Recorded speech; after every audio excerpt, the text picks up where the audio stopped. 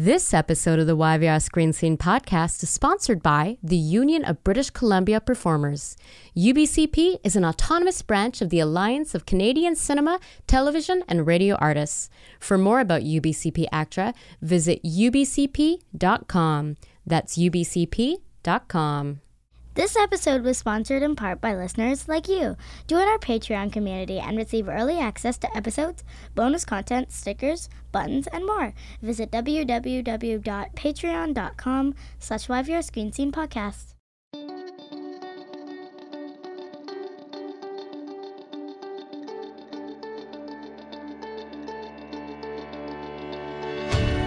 Welcome to the YVR Screen Scene podcast, where we pull back the curtain and expose the beating heart of the Vancouver film and television industry, namely the actors and filmmakers and other talented artists who do the work.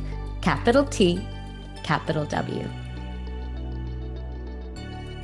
I'm Sabrina Ronnie Furminger, and today I'm pretty freaking delighted to welcome my friend, and like everyone's friend, really, Aleks Paunovic, the big guy himself, back to the YVR Screen Scene podcast. Now, some listeners to the YVR Screen Scene podcast play a drinking game called the Aleks Paunovic drinking game, where they take a shot every time Alex's name comes up in an episode. It's funny because of how damn much his name comes up. He's beloved. Be-love-ed. And there's no Paunovic persona. As his BFF of 20 years, Tomo Pennicott, told me in a recent episode, Aleks is the real deal.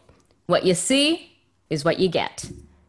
Now, on screen, we've had a chance to see a lot of Aleks Paunovic recently.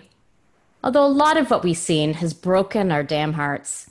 We've said goodbye, or have we, to his Boki the Breachman on Snowpiercer, and his Julius the Reformed vampire turned enhanced human on Van Helsing. And now we have the chance to watch him suffer all chained up in a warehouse and chained. Titus Heckel's brilliant and thrilling feature film about a young teen who finds a shady man chained up in a warehouse next to a dead body, and the relationship that develops between them that changes both their lives forever. Changed? I don't know why, I just changed the name of the title. It is Chained. Chained is a film about power and masculinity and what can happen when a boy who doesn't normally have any power suddenly has all the power in the world. Aleks won the Best Actor Award from the New York International Film Awards for his work in Chained, not Changed, Chained, which is no surprise to me at all because the man gets to be at once volatile and vulnerable in this role. And I'm no Aleks Paunovic, but I'm assuming that's pretty hard to do. Aleks is currently a nominee for a 2021 Leo Award for his work as Shady Colonel Slater in Season 2 of Narcoleap, a show in which he gorgeously verbally spars with one of my BFFs, Nicole Oliver, who's also nominated for a 2021 Leo Award for her work on Narcoleap. Hi, Nicole. Also, Aleks just told me he made a Zoom movie with Sir Anthony Hopkins. The first movie that Sir Tony worked on that is coming out, I guess, after winning his Academy Award. So that's a pretty big deal for the big guy.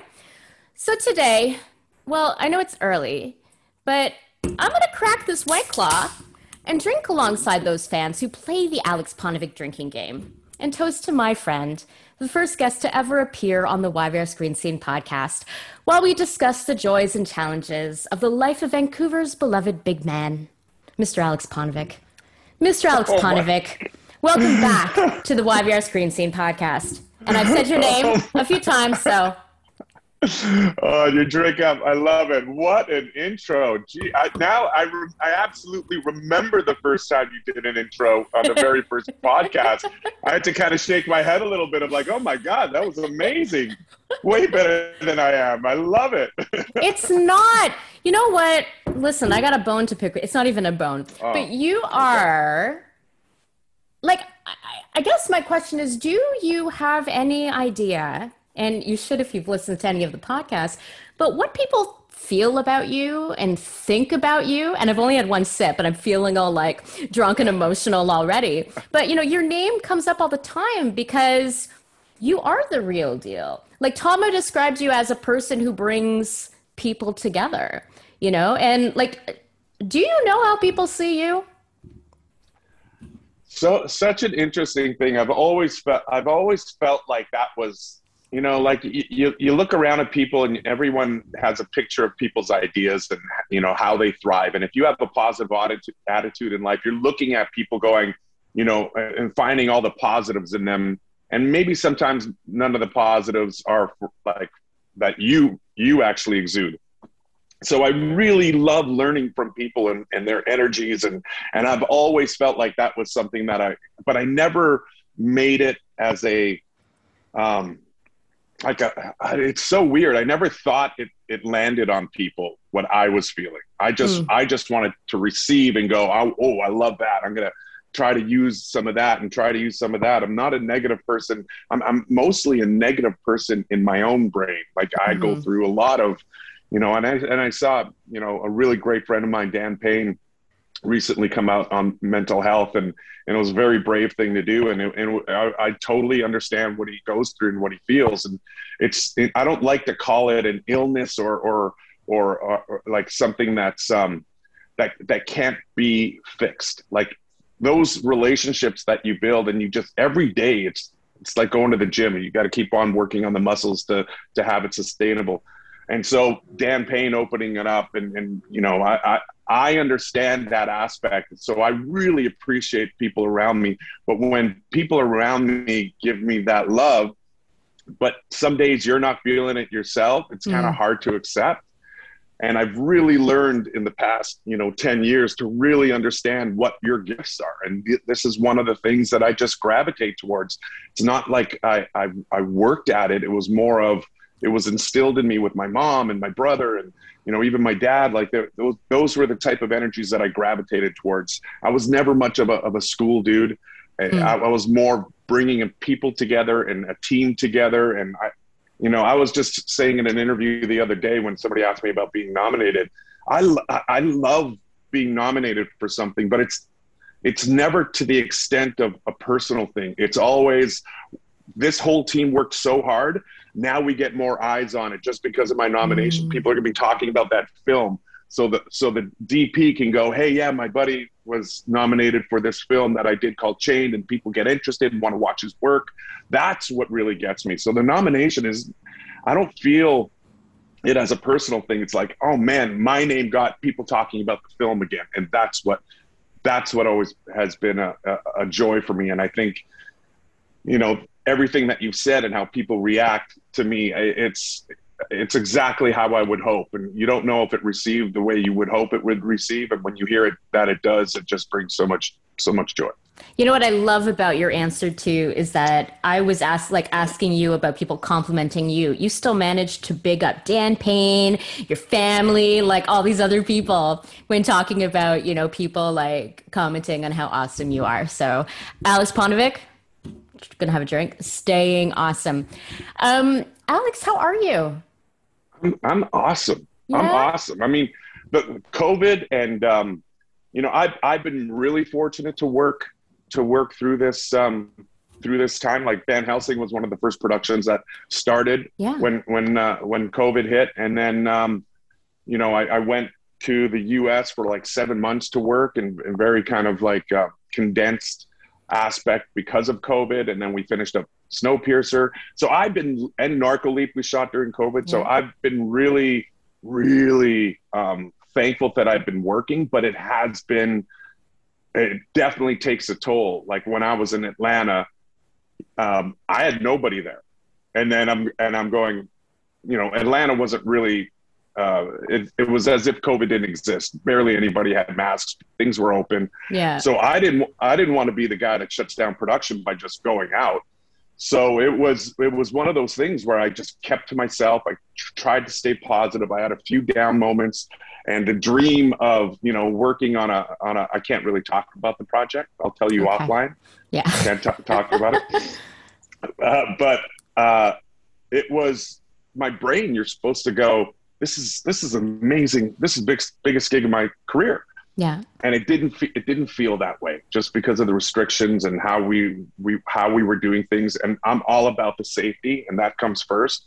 But it was definitely challenging to get through those moments. So COVID was, it was a mental game, like staying on top and checking in with friends and people. And are you okay? Do you need anything?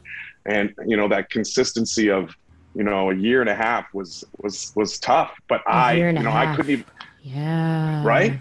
And I couldn't even imagine not doing anything in that time. I was lucky to be able to do stuff, but I definitely am thankful for friends and family and people checking in, and that's why I wanted to. And wait, so you didn't bake bread and watch Tiger King like the rest of us at the beginning? At the beginning, I definitely did all of that. It was, what it was to me at the very beginning. It was, I told Tomo this. It was one of those things where, when things are normal, when life is normal and you're not doing anything, and as an actor and independent employer, and you're always going out to auditions, you want to stay busy. You can't just sit. It's hard to just sit because you feel like you need to do stuff. And when this happened and the world just stopped, oh my God, the Chips came out, Tiger King came out, and I was like, I don't have to worry about anything for a bit. I'm on vacation. And then, I didn't want to be on vacation for a year and a half, but it was definitely the moments in the beginning were very much indulgent. So do you think Carol Baskin did it? Yeah. Yeah. Yeah. I'm waiting for the sequel till they find out. Yeah. Okay. I don't even know where I want to go next, because I know with you, like, I feel like I need to keep to a plan with you, because I also know we could go off in every direction. And there are some projects that I really do want to make sure we talk about. So let's begin talking about, you got your finger up. What does that finger mean? This finger just means Aleks Paunovic. Oh, shit. Got a drink. I have not spent the pandemic drinking, and I actually have not been drinking very much. But when I drink, even if it's something like a White Claw or a Neutral, whatever, it hits me really fast. So I just want to feel what the Aleks Paunovic, what the Cuddle Puddle Nation, what Colleen feels when she listens to the podcast episodes that feature your name.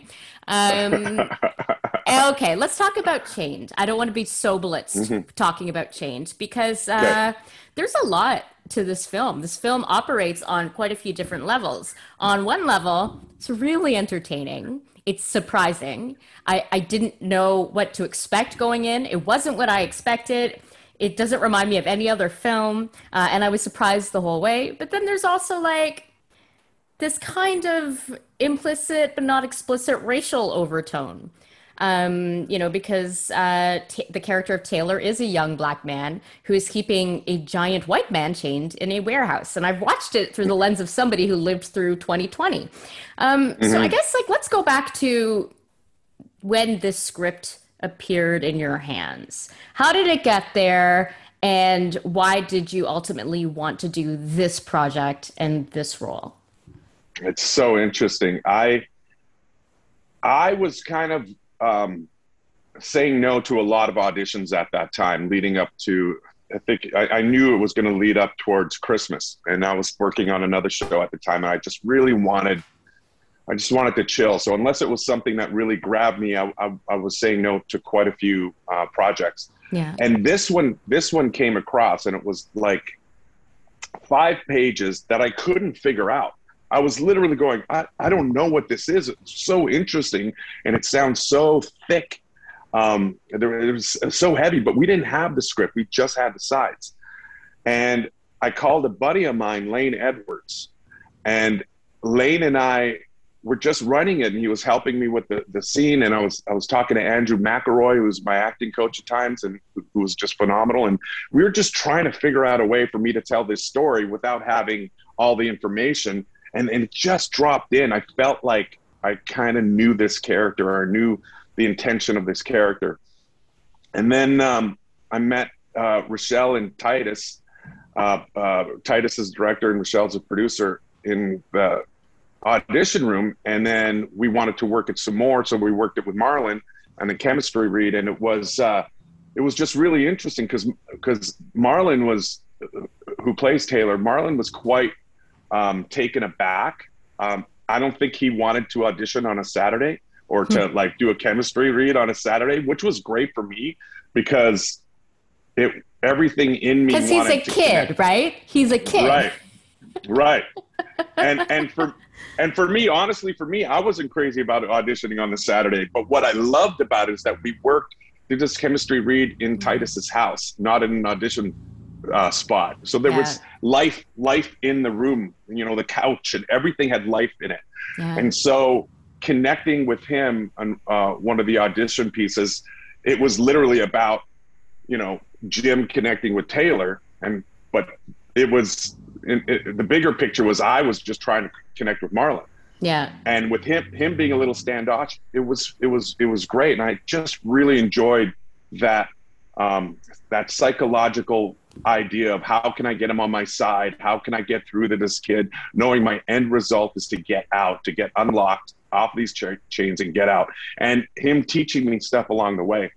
Yeah. So that audition process to me, and talking to Titus, who is just a phenomenal writer and director, and Rochelle, who just kept everything together, it was something that I was like, I really hope this works out where I can shoot this, because it was a story that I never got to tell. I've been in situations in film where I have been chained up and I am that big gorilla brute, and this wasn't that. There were so many levels to this character and the psychological aspect of this character and why he's doing what he's trying to do. And, later on you realize what the reality is, but the idea of working with this young man in a very actor setting and connecting and having trust, because there's a lot of physicality between him and I. So we really wanted to establish trust with each other. And when I felt that from him right off the top, I was just like, this is it. But the story, that's what got me in. Yeah. And I'm not going to give people spoilers, because they can actually go right now and watch this on VOD and right Super Channel right now. Pause the podcast, go and watch, but come back right after. Okay, welcome back. I'm still not telling you spoilers, because I know that not everybody has watched it. But, I'm curious about, because, you talked about, working in that actor's setting as actors with a young man who, it's like a young teenager, right? How do you go there as Jim while acting opposite a very young person? Like, was there ever the inclination to hold back at all? Because you are talking to somebody who is very recently a child. How do you navigate that as an actor? Again, his parents are fantastic, and they were there the whole time. And just having that, because at the end of the day, it's still make-believe. It's still a film, but we have to be as truthful as possible. And so having those conversations with him of, what are you comfortable with? How hard can I grab you? What is good? Hand on, what is the stuff that you're cool with? And if somebody goes, whatever happens, as long as I don't get hurt, whatever happens, happens. Yeah. And so, especially coming from a boxing background, I know how to spar in a way where it'll look vicious, but it doesn't hurt. It's just about speed. So that's the biggest thing. Just coming from that background, it's all about speed and then the grab. And so we really concentrated on what was okay for each other. And then we threw the book away and we just went and respected each other's space. So it was, it was just great to communicate with a young kid like that understood those guidelines, because the last thing you would want to do is disrespect or even get a young actor to not want to do this anymore because he was treated in such a way. And I could sit back and go, it's for the film. You're going to thank me later. No, it's supposed to be cool. You know what I mean? I just wanted him to have a great experience, and I also wanted most of the things to be as vicious as they could when we were getting physical and when I was getting vocal. Yeah. Now, I'm sure that if I were to talk to Marlon, that he would have a lot to say that he learned from you, I'm assuming, because you're Aleks Paunovic. But I'm wondering what you learned from him doing this film. Oh, that's a great question. Honestly, I'd like to have it. At least one. At least one great question. You're gonna have quite a few. I I honestly loved how he was extremely prepared, but how chill he was for a guy his age to be not wasn't stressed out. He was literally like soaked in the character. He was super dedicated. I think what I learned from him was how to relax. You know, as somebody that was pretty green, and you kind of get caught up and like, okay, here we go. We got how much time? We got to nail it. Yeah. And he was always this even, like he dog whispered me. I told one of the producers, like, I just felt like he dog whispered me. It was just like, okay, all right. So I'd be like, okay, let's make sure we get over here. And I'll look over at him and he's chilling. He's like, okay, yeah, we'll get over there. Yeah. So it was, he dog whispered me a few times. And you know, he just reminds you of what you should be keeping up, which is how prepared he was, talking about character and using his own choices. And it was just great to see someone in that pocket. Yeah, and it's cool to hear that about somebody so young, because you know that like he has such a great foundation to move forward in this industry. And this wasn't his first role. I mean, this is a busy young actor, so I'm excited to see where he's going to go. Let's talk about race. You know, and the implicit but not explicit racial overtones that are present, you know, because it's not lost on me. Like, you know, when you look at history, when you look at specifically American history, you know, you think of somebody being chained, you think of a Black person, you know, under slavery, right? This is a situation where, you know, the person who is in charge of the, like, it's a white person chained up, and it's a young Black boy who literally holds the key. What kind of conversations did you have on set about race and power, you know, in the context of young Black boy, big white chained up man? Right. So again, I'm going to say it. Great question. Thank you. I should have a drink when you say that too.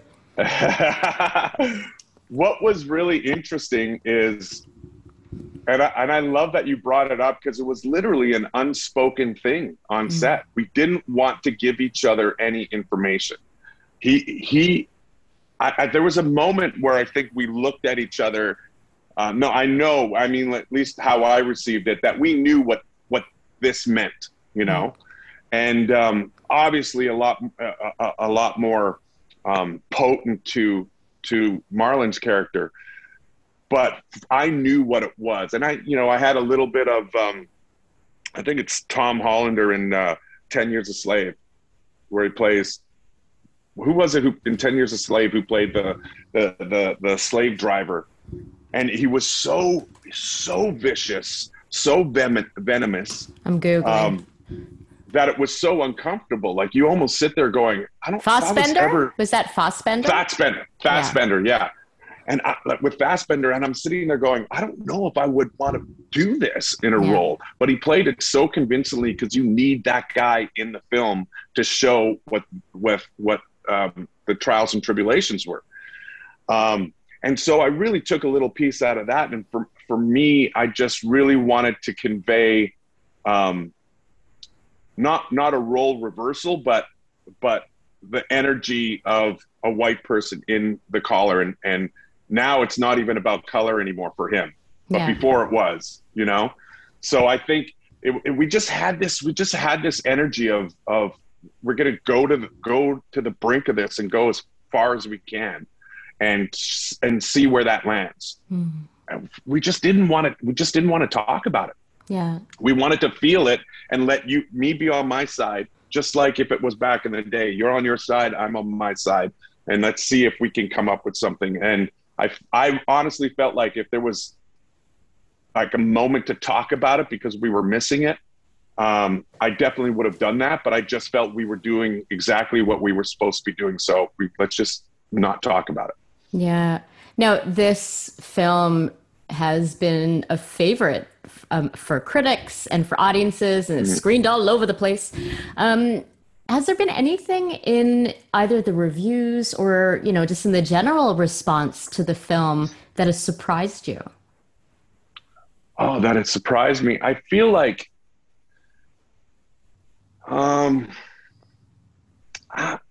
nothing's really, it's a thought-provoking piece. Mm. And I love the idea where people don't know, they're on the train and they're trying to figure out what's going on. Yeah. That to me is very exciting. And other people have different interpretations of it. I love the fact when people, find that toxic masculinity in there of you have to change the cycle. There has to be a change of cycle for someone, and that's super important within a family. And I had a few people just really appreciated the love, the tenderness that was in there, but also the brutalness that was in the film. That really showed a family dynamic also. Yeah. So it was just everyone's got their thing, and it's really nice to see, because honestly there has been a few. No one's really put the race into it the way you just said it, in that context, which to me was, oh my God, she totally got the, yeah. That's so interesting that they didn't, because that is just so apparent, right? It is so apparent. I mean, and frankly, if it had been cast in a different way, and if it was a young white boy and a black man, it would have changed the dynamic of the film completely, Yeah. And I will also say that one of our city's finest actors, Adrian Holmes, is also in the film, and he appears as Taylor's dad. This, present with his own kind of toxic masculinity as well, and it's I don't know what to say without saying spoilers. So I'm just going to tell people to watch the film, and then tweet at us what you think, and if any questions, any questions, but mostly accolades. We want the accolades. And Adrian just literally made this thing pop with his relationship and how he handles it with Taylor. It could have been very one-sided. Like when there's an abusive father, you just look at that and you don't really have a connection with them in film sometimes. And Adrian took those words and still made it a struggle and lovable. You still felt for the man, as opposed to just being a bad man. So I love that aspect, because that's how kids go through it. You don't just, get yelled at or quote unquote abused or from a parent. There's also love that's thrown in there. And that's why it makes it so difficult for a child to understand what's going on, because it's mixed up. And I think he played that to a T to have Taylor being such a way of how to handle his life situation. Yeah. So I think so Adrian did you. was awesome. Adrian, for sure. But I think you did that as well. And that's something that I'm thinking about the characters that you've played in recent years. And I'm wondering if that's a choice on your part about the kind of roles that you take on, or if that's just the nuance that you bring to roles, where a lot of the times these characters that I see you, Jim in Chain included, you come on screen, I'm like, oh, that's a bad guy. And then, a few minutes goes by, I'm like, oh, that's a bad guy, but there's also the good in him. And there's so is that a choice that you're making? He's nodding. No one can see. As I told you, we're an audio podcast, Paunovic. Right. But is that a choice that you're making then? Because I know early on, one of the first conversations we had back in 2013, you were like, I don't want to just be the thumb breaker, anymore. Yeah. Is that the same kind of, does that come from that place? It definitely comes from that place. Just because, like you said, I understand what I bring to a film. And, your response is like everyone's response is like, okay, here comes the heavy. But I want to tell stories that show the vulnerability and show the love. And those are the only reasons why a character makes a decision, is because of love. Either it's love, I want to keep it, or love, I want to give it away. It's never just, I just want. If it's just I want, it's because you want this so much. You love this and you can't live without it. Those are the decisions, as opposed to just being a knuckle breaker and doing a job. I just feel like there's so much life and so many levels in a character. And I feel like I love, like I take a piece out of my own life and my own experiences into roles, because I know what's real. I know how that feels. Yeah. And so that's been my goal for the whole time. And in the beginning of my career, I had to learn that, because, you know, I would get upset when I would see an audition that I was going for and just breaking in the industry where it was, you know, bouncer number 2. And it's like, what can I do in this to make it a little bit more me? And there was times where I didn't see anything. But I just knew those roles will give me the experience to keep on getting other roles like that with more growth and more experience that I had. I can use other levels of that character. And again, you know, acting, I'm studying with Larry Moss taught me that, and with Railtown and Cassini and K-Toi, like those guys really showed me that kind of growth. And it made me feel like I'm not just telling a story, I'm telling my story in these films. Yeah.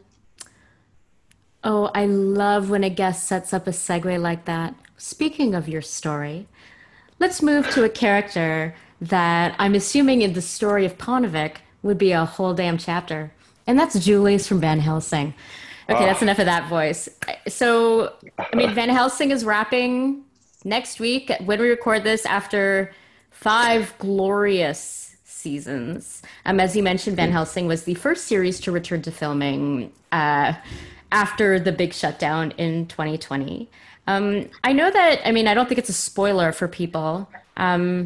Julius died. I've seen people mourning all over the social media. Talk to me about the death. Well, let's talk about the end then, Julius's end, and also the end of Van Helsing. How do each one of those deaths hit you? How are they hitting you?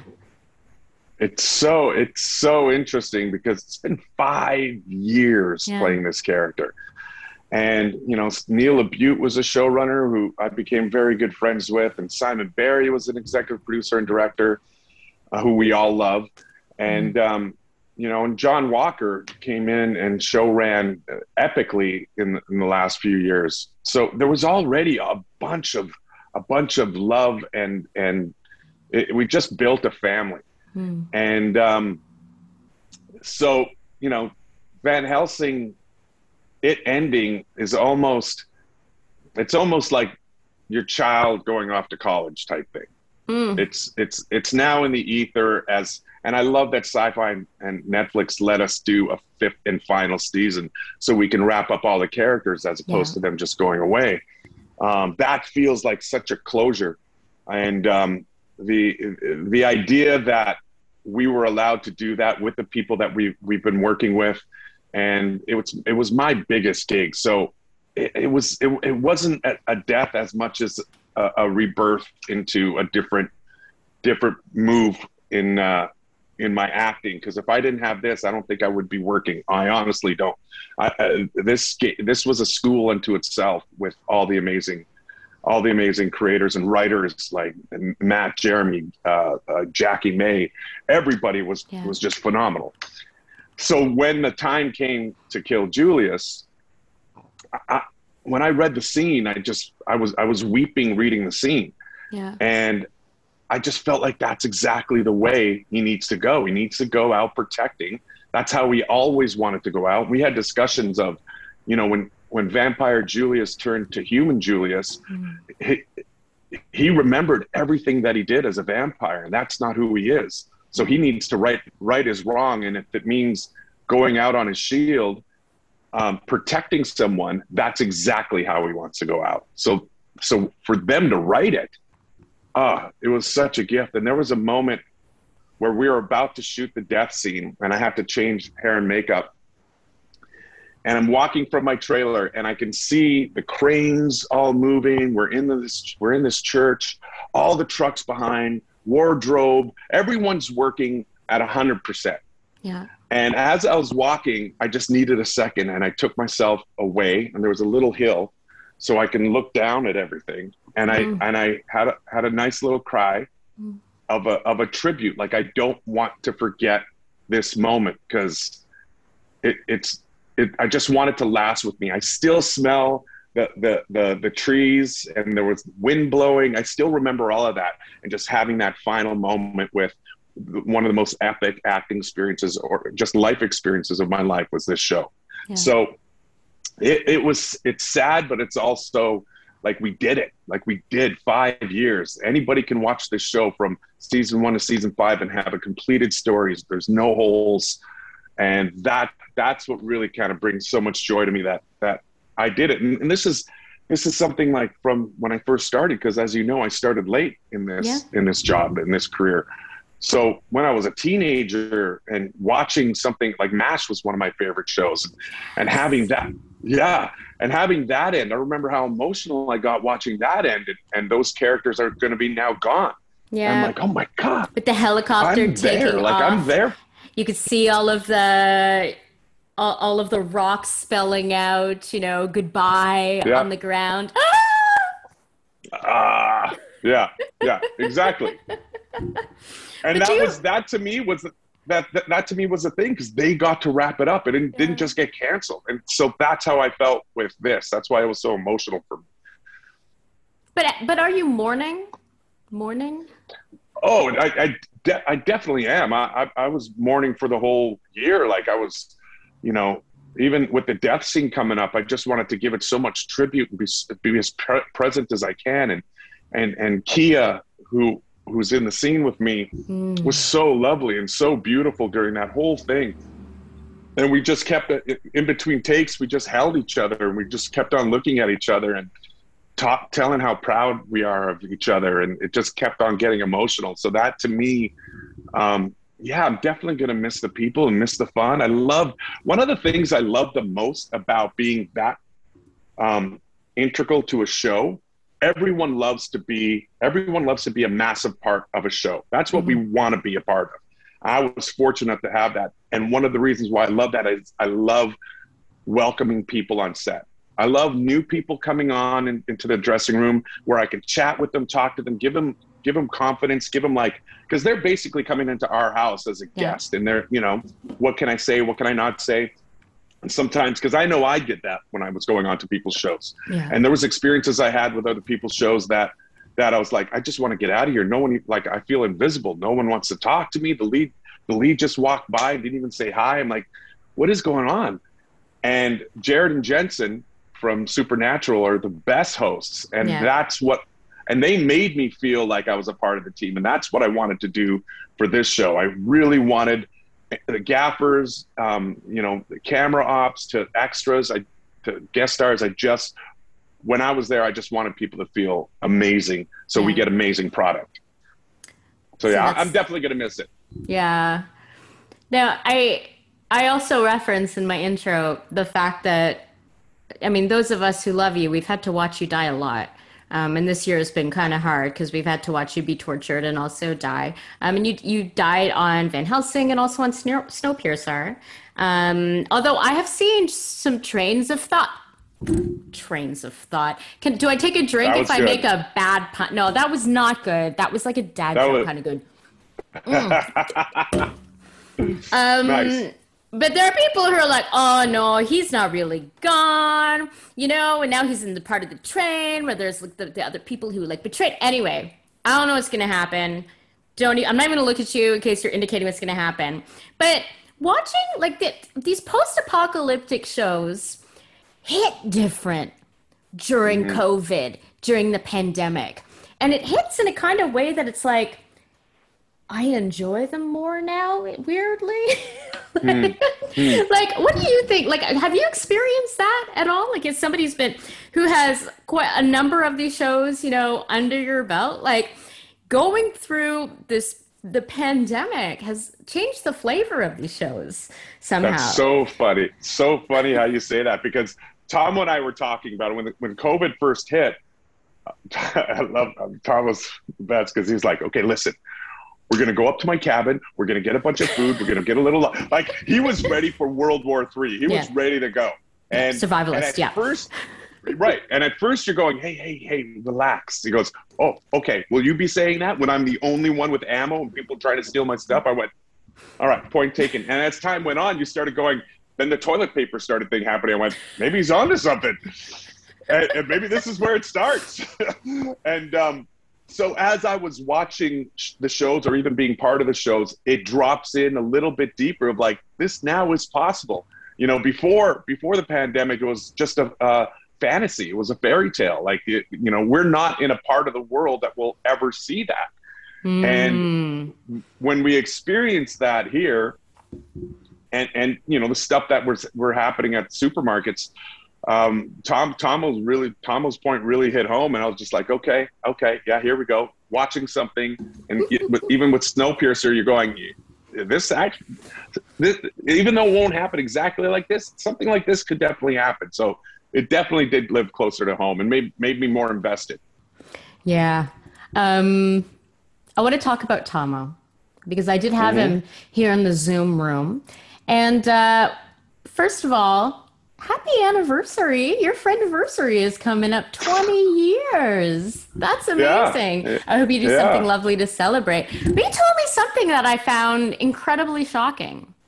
And I want to know if if you have the same perspective. But he told me, and I guess all the listeners, that he didn't take to you right away. Like it wasn't romance at first sight. You know, we both were like that. Really? Okay, so tell me your side of the story. Okay. So I'm the new kid coming in, right? And I'm older than these guys, but I just felt like very new to acting. So you had to audition for the Lyric School of Acting. And Kate Tois was our instructor, who's amazing, who has a great place of a great school in Kelowna. And so I went to audition and did good. And she was like, you know, you're not the only big guy in class here, just saying. I'm like, oh, yeah, all good. Yeah, you know, he's a great actor and he's a big guy. So, you know, you're not the only one. I went, yeah, that's totally great. So everything in me is going, I kind of want to be the only big guy here. Like, what the heck? That's my thing. So, yeah. So we got into class and I saw him from across the room and he saw me, and it was literally two Dobermans sniffing each other. It was literally that kind of a thing. Bro, we just kind of did one of these. And he did the chin thing. He did that chin thing that, Yeah. He did the chin thing, you know, and everybody's kind of around Tomo. Yeah, exactly. Yeah. Everybody's around Tomo, the dudes, the girls, everyone's kind of like, Tomo is like the personality of the class. And I was kind of like, fuck that guy, man. Fuck that guy. That's hilarious to me. I mean, knowing the extent of your love and respect for each other, that's totally. He didn't say, "Oh, fuck that guy." He was more like he just wasn't that into you at the beginning. I was fuck that guy because he was the guy. He was the guy. He was the guy. This is gonna get salty. I hope this is not. I hope that you guys are on the same page with this, and this isn't like shit out. So then, no, not breaking anything up. So then, and it didn't take long. It definitely wasn't the first week or something, but we started to talk a little bit. And then slowly, like the bravado that each of us had, like the kind of puffed up chest as we were talking. And then we slowly started getting into talking about fights and combat. That's where it ended for me. I was like, oh my God, this guy, this is awesome. He's a fighter. Oh. And so I then started going from this to like going, oh my God, he's a successful actor and he's a fighter and a big guy. I never thought I could. Tom will help me shed that thing of like, I felt like such an outsider going into class because I was, you know, in my 30s, 6'5", no one looked like me. Am I that American Idol audition where you come in and, well, my dad says I can sing, you know, and everybody's like, you know what I mean? Like, and I really didn't know at that time. Yeah. But then to see 6'4" dude, athletic, has a fighting background, a good actor, I immediately, and once we started talking about fights, I immediately gravitated towards him. Like, and he's that magnetic. But it took a while for us to get there. But when we really started over time talking about fights, talking about the work, and he invited me out. I really didn't know anybody, and you invite me out with his friends. He became the little big brother to me. Like he really. And if anybody knows Tomo, he's a host. He's a huge host. He loves hosting, and that's how our friendship kind of evolved after a few little puff-up incidents that we had. But it grew from me really admiring him and what he was doing in class, and that he was working, and that he was a big guy that could fight. It made me feel like I could do it. It's a beautiful story. It's a beautiful love story. And I hope you both do something that is just representative of who you are as people, as big, fighting, warm people for your 20th anniversary. Although he did say that it wasn't, he didn't talk about, we talked about fights. And that's it. He actually said that he said that it was when you guys were auditioning for a beer commercial or something. And it was an audition where you had to do some improv, and you had to like imagine like that you were carrying your girlfriends on your shoulders or something. Oh my God. Was that after you guys talked about fights? Like, I don't know where that falls in your timeline. Maybe it wasn't a simultaneous, we're going to be friends moment. I don't want to cause shit. I don't want to cause shit. I want to cause a little bit of shit. What else did he say, though? What else did he say? He said a lot of the same kind of things about you. Listen, Paunovic, it's all out there on the record. You can listen to it. It's in part 2 of his episodes. There's a whole section dedicated to you. Okay, yeah. I totally forgot about that part. Okay, I love it. That's awesome.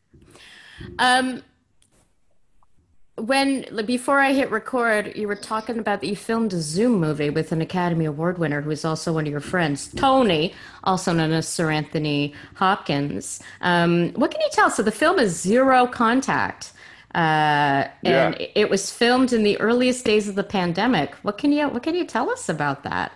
Because now I'm feeling like maybe I wasn't as productive. I shouldn't have been watching all that Tiger King and eating all the sourdough. Although good times. It's good times.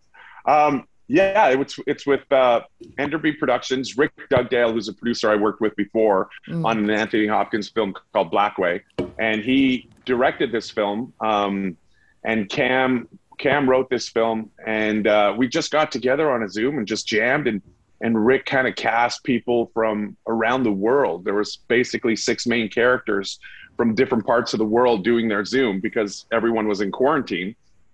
It's not a film about quarantine. It's a film about trying to connect, and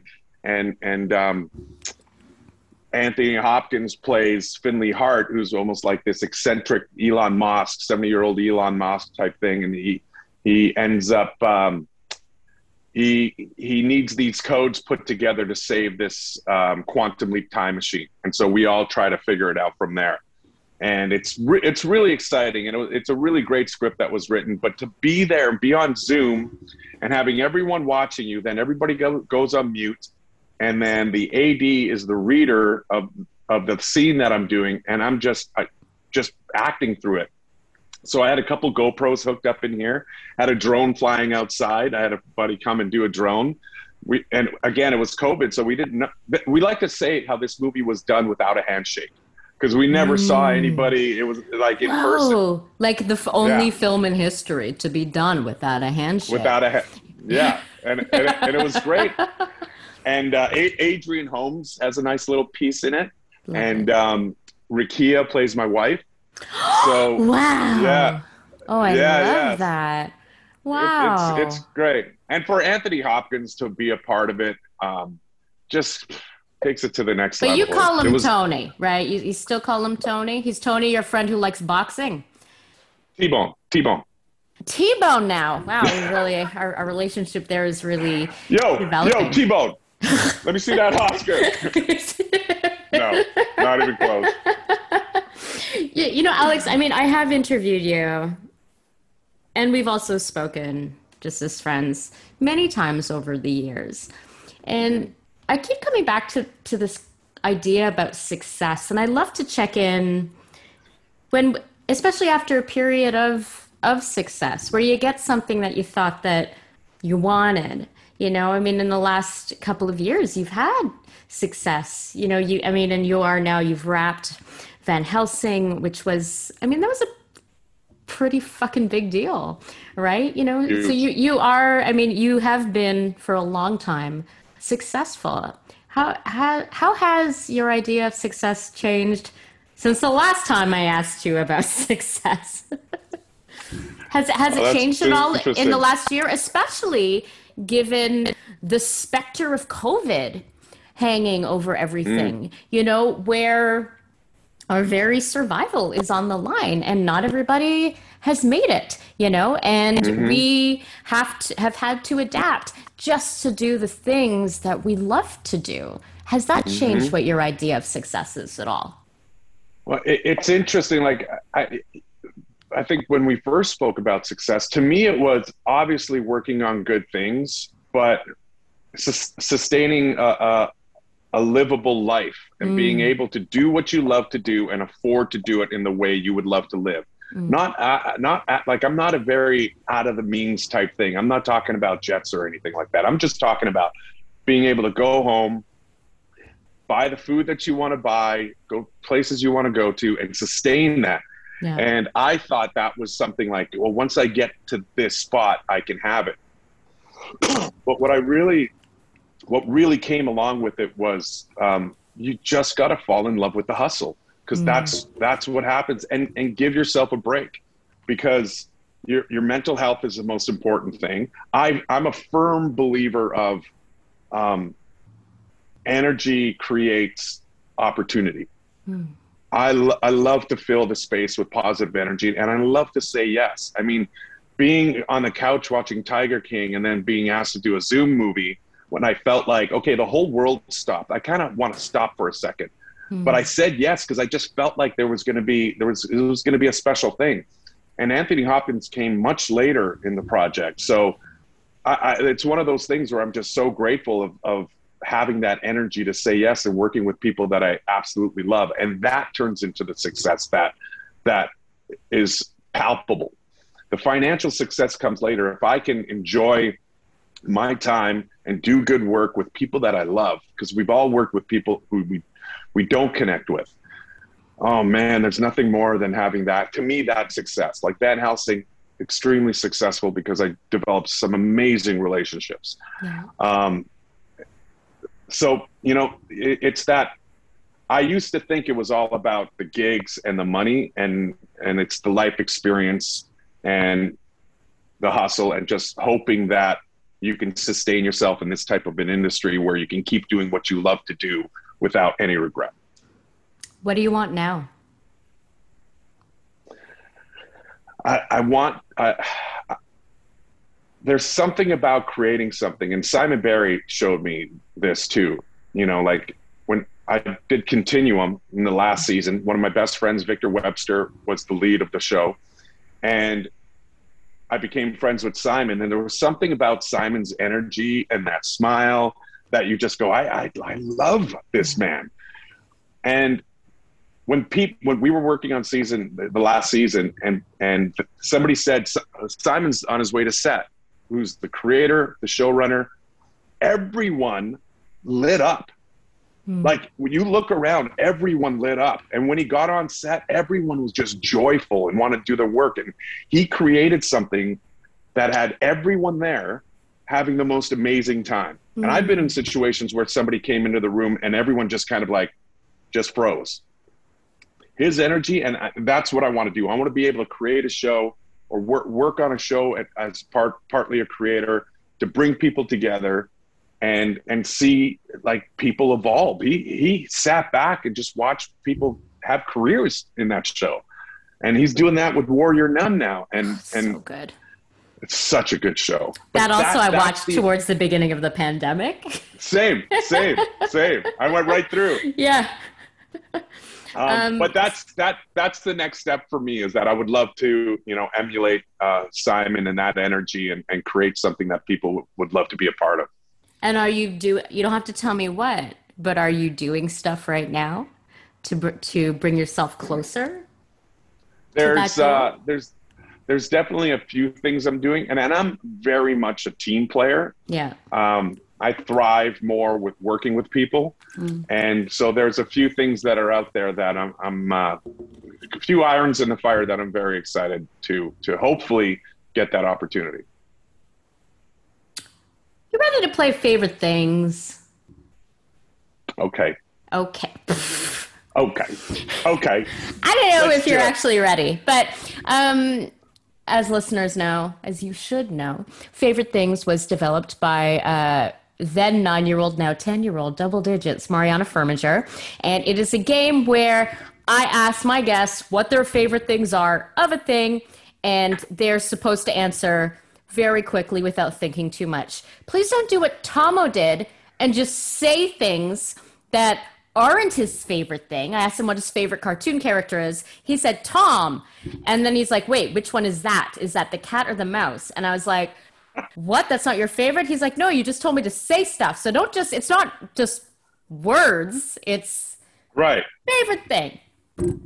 Okay. But Now this, you do need a second for it to register, you need a right? second for it to register and then speak as quickly And as then you spit can. it. Yeah.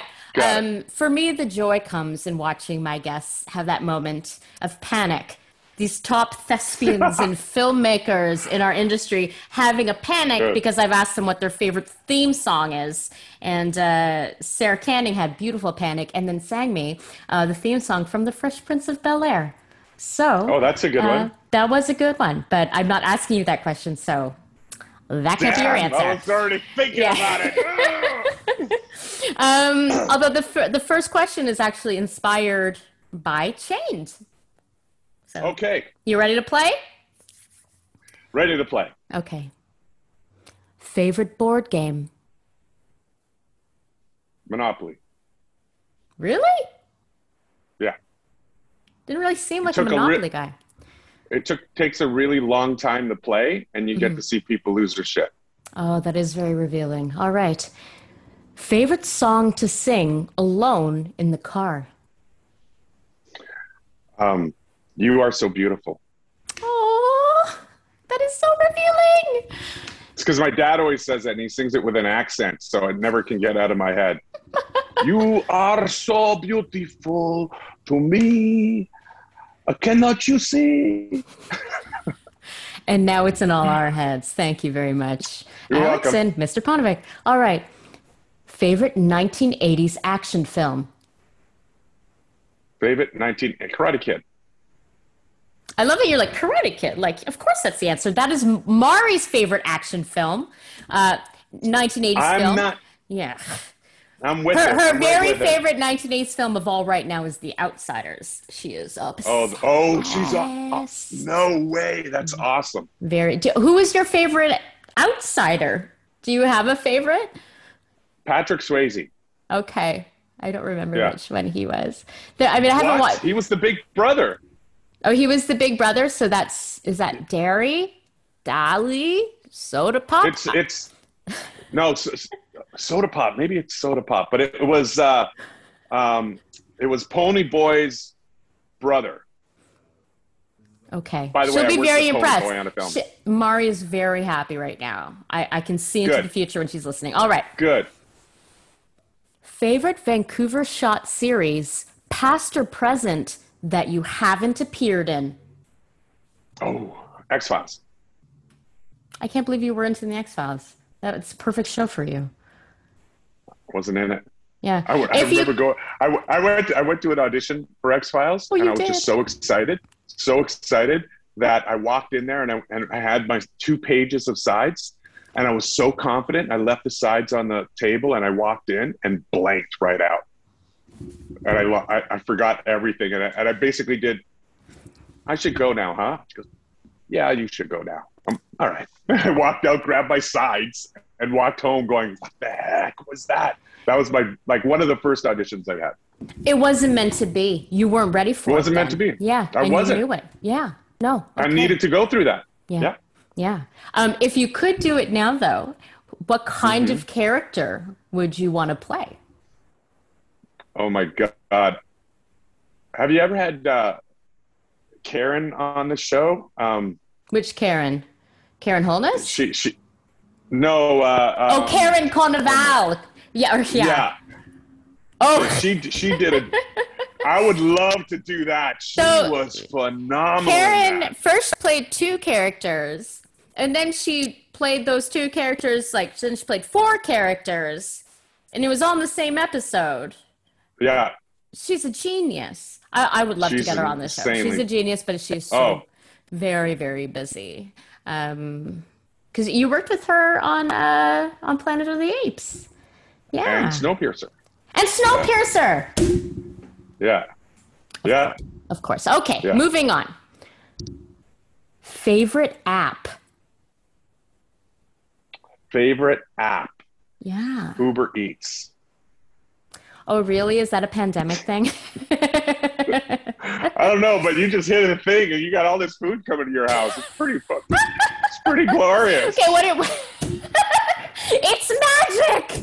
No, so magic. what is your favorite food to have delivered? It's always crap.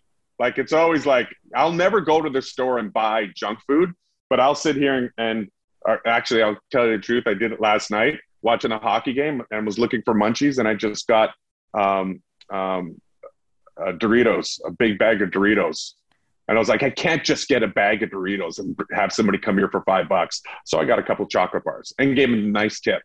But when it comes to your door and you're just like, this is great, but it's dangerous. So extravagant to have that. So I felt like such a boss during the pandemic, during lockdown, when I had, I think it was Skip the Dishes. It wasn't Uber Eats, but when I had a couple of Dairy Queen Blizzards and Dilly Bars delivered to the door, and I'm like, I'm bawling this is it. This is the life. I was back close to doing the same thing, but it was going to take 30 minutes, but the other stuff took 20 minutes. So I went for the 20 minutes. Favorite junk food? Do you consider pizza junk food? Yeah, honestly, North American pizza, I guess. I mean, if you're in Europe, it's not junk food. If you're in Italy, right. If you're in Napoli, I'm a carb guy. I love chips. I love chips. So that would be my favorite junk food. I'm not crazy about chocolate or candy, but chips, man, I can go forever with chips. Yeah, me and chips have had a long road during the pandemic. We're taking a bit of a break for now. Favorite screen partner? Favorite screen partner? It's mean, eh? It's a mean question. Honestly, because of the time I spent with her, I would say Rakia. Aww. As a screen partner, yeah, absolutely. As somebody that's a movie star, I would say Keanu, Hopkins, and then Keanu. Andy Serkis, though, was a pretty good one. Those Andy are all Serkis amazing. awesome. Wow. Yeah. So yeah, Can I ask you about Keanu? Is he like the real, because there are all these memes about sad Keanu, or there's this idea that he is the nicest person, so kind and too nice for his own good. Was that your experience with him at all? Or did he beat you up in the bathroom or something? No. Let me tell you a couple quick little stories about Keanu. Epic. So he never liked sitting in his trailer. He always sat outside of his trailer in just a chair. And he didn't have this energy of, I want to talk to people. You could see he's just wanting to be alone. And it was that energy of everyone just leaves him alone. He would have a cigarette and a protein shake. Mm-hmm. And at the time, I was doing some work for a sports supplement company in Winnipeg called Kaizen. And I was like, it would be pretty great if I can get him to have Kaizen, but I don't want to be that guy, Yeah. So I just gradually said, I go, hey man, what kind of protein powder is that? He goes, I don't know, just something one of the crew got. I went, look, I got this great stuff. I'll drop it off. He goes, what do you mean, swag? I went, yeah, I'll drop off a big swag box. I love swag. I went, great. So I drop it off. He's drinking it. What do you think? He goes, I like it. He goes, I like it. You want me to take a picture with you with it? I went, yeah. And then So I've got the camera. He's holding this Kaizen thing. And he goes, what do you want me to do? I went, just kind of hold it out. He goes, okay. And he fixes his hair and he goes, Kaizen. And I sent it to the company. They lost their shit. So for him to do that, super generous, because he knows what it would mean to some people. And it was a Winnipeg company. He wanted to support a Winnipeg company. And then we were then separate. We were shooting in the forest. And we did this rehearsal, and he was so lovely, like just really wasn't commanding the setup of how we should do it, but was really suggesting. And so it never felt like he was telling us what to do. Yeah. And so now we block the scene, and they go, okay, you guys can, we'll be like 5 minutes setting up the shot. So everyone goes to their cast chairs that are set up in this forest. And Keanu walks about 50 feet, sits on a log all by himself, and is just having a smoke. And I'm like, he's the coolest motherfucker I've ever seen. Like, just how cool he was to just, I'm going to go have a chill. So he was great. He was great. Those are my Keanu. That completely tracks with everything that I've heard about Keanu. So, yeah, he's great. All right. I think he might be the best Canadian. I think he might be. Tied with Aleks Paunovic, Wait. Of course. There you go. Drink. Yeah. I will. Okay, last question from Mari before I let you go today. I love Mari. Yeah, Mari loves you too. She's like, make sure you say hi to the big guy. I'm like, I'll say hi to the big guy. Hi, big guy. Well, and can I say and before I ask you Mari's final question, it says a lot, because when Mari first met you, she's 10 now. She's double digits. When she first met you, though, she was very newly 3, Yeah. And she's tiny. She's a big girl now. She's really tall and strong. Yeah. But there was something about your energy. She wanted to climb all over you, And I think that speaks, I think kids and animals, they can recognize, good energy, bad energy, right? So, and you got the good energy. That's how I knew you were the real deal. I love it, because I loved hanging out with her. It was we were at Delaney's. That's right. That's where we did the first interview. Yeah. And she also has loved throwing snowballs at you in Whistler. And then there was a time where you were just throwing her and a bunch of kids around, because that's how Aleks likes to spend his free time. Okay, last question from Favorite Things. Okay, this is for Mari, the most important question. The most revealing question. You ready? Okay. Mm-hmm. Ready. Favorite animal? It's a big deal, right? It is a big deal. And I want to say dogs are my favorite for sure. But if you're saying absolute favorite. I'm saying absolute favorite. A chimp. I love chimps. Yeah. I love chimps. Yeah. Have you had the chance to interact with chimps at all, or? Once really? In a very brief moment. And it was awesome, because this chimp just came right up to me and kind of, it felt like a massage. My brain was going, oh my God, he just wants to massage me. Pretty sure he was something else was going on, but to me it was a connection. You don't know what else, but something else was going on. I don't know. Not everybody in the world can say that, though. That's no, but I'm definitely, if it's a favorite thing of something that I've had a bunch of contact with, dogs for sure. Dogs are awesome. Big dogs or little dogs? No, we don't deserve dogs. I love medium dogs, and sometimes these little dogs are hilarious, but the big dogs, I know their pain, so we'll both be having a hard time getting off the couch, and I was like, I can't have you like that too. Aleks, you'll come back and do the podcast again, right? I haven't scared you off. Yes. Okay, good. Why would you scare me off? Absolutely. I don't know. I give you a lot of shit and stuff. From my heart. It's the best part. It's all the best part. Okay, good. This is amazing. But never interview Chamba before me, but go ahead. Listen, you were a presence that was looming over those actually more than 2 hours. That man likes to talk, and so do you. I don't know how you each get a word in edgewise, frankly. Well, he listens to everything I have to say.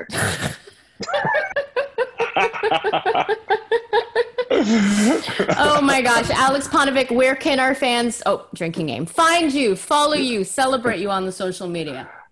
Facebook, it's Aleks Paunovic Fans, and then Twitter and Instagram is Aleks Paun, ALEKSPAUN. Thank you, big guy. Twitter or Instagram. Thank you. I love seeing you. I know no one knows that we're looking at each other right now, but seeing your face has been glorious, so thank you. I enjoy your face as well. And I can't wait to share space with you again very, very, very soon. Soon. Let's do it. So soon. All right. To our listeners, thank you. Please like, subscribe, leave us a review if you're so inclined. They'll help us find even more listeners and bring more people into the conversation. You can find us. Watch Chained. And watch Chained right now on VOD and also Super Channel, right? You can watch it on Super Channel in Canada. As for us, you can find us at www.yvrscreenscene.com. Follow us on Twitter and Facebook and Instagram at YVR Screen Scene. The YVR Screen Scene podcast is hosted and executive produced by me, Sabrina Ronnie Firminger, and is edited by Simon Firminger. Special thanks to Mariana Firminger for recording our Patreon ad, to Paul Firminger for technical support, and to Dane, not Firminger Davalay, for the original music. YVR Screen Scene is a division of Fish Flight Entertainment.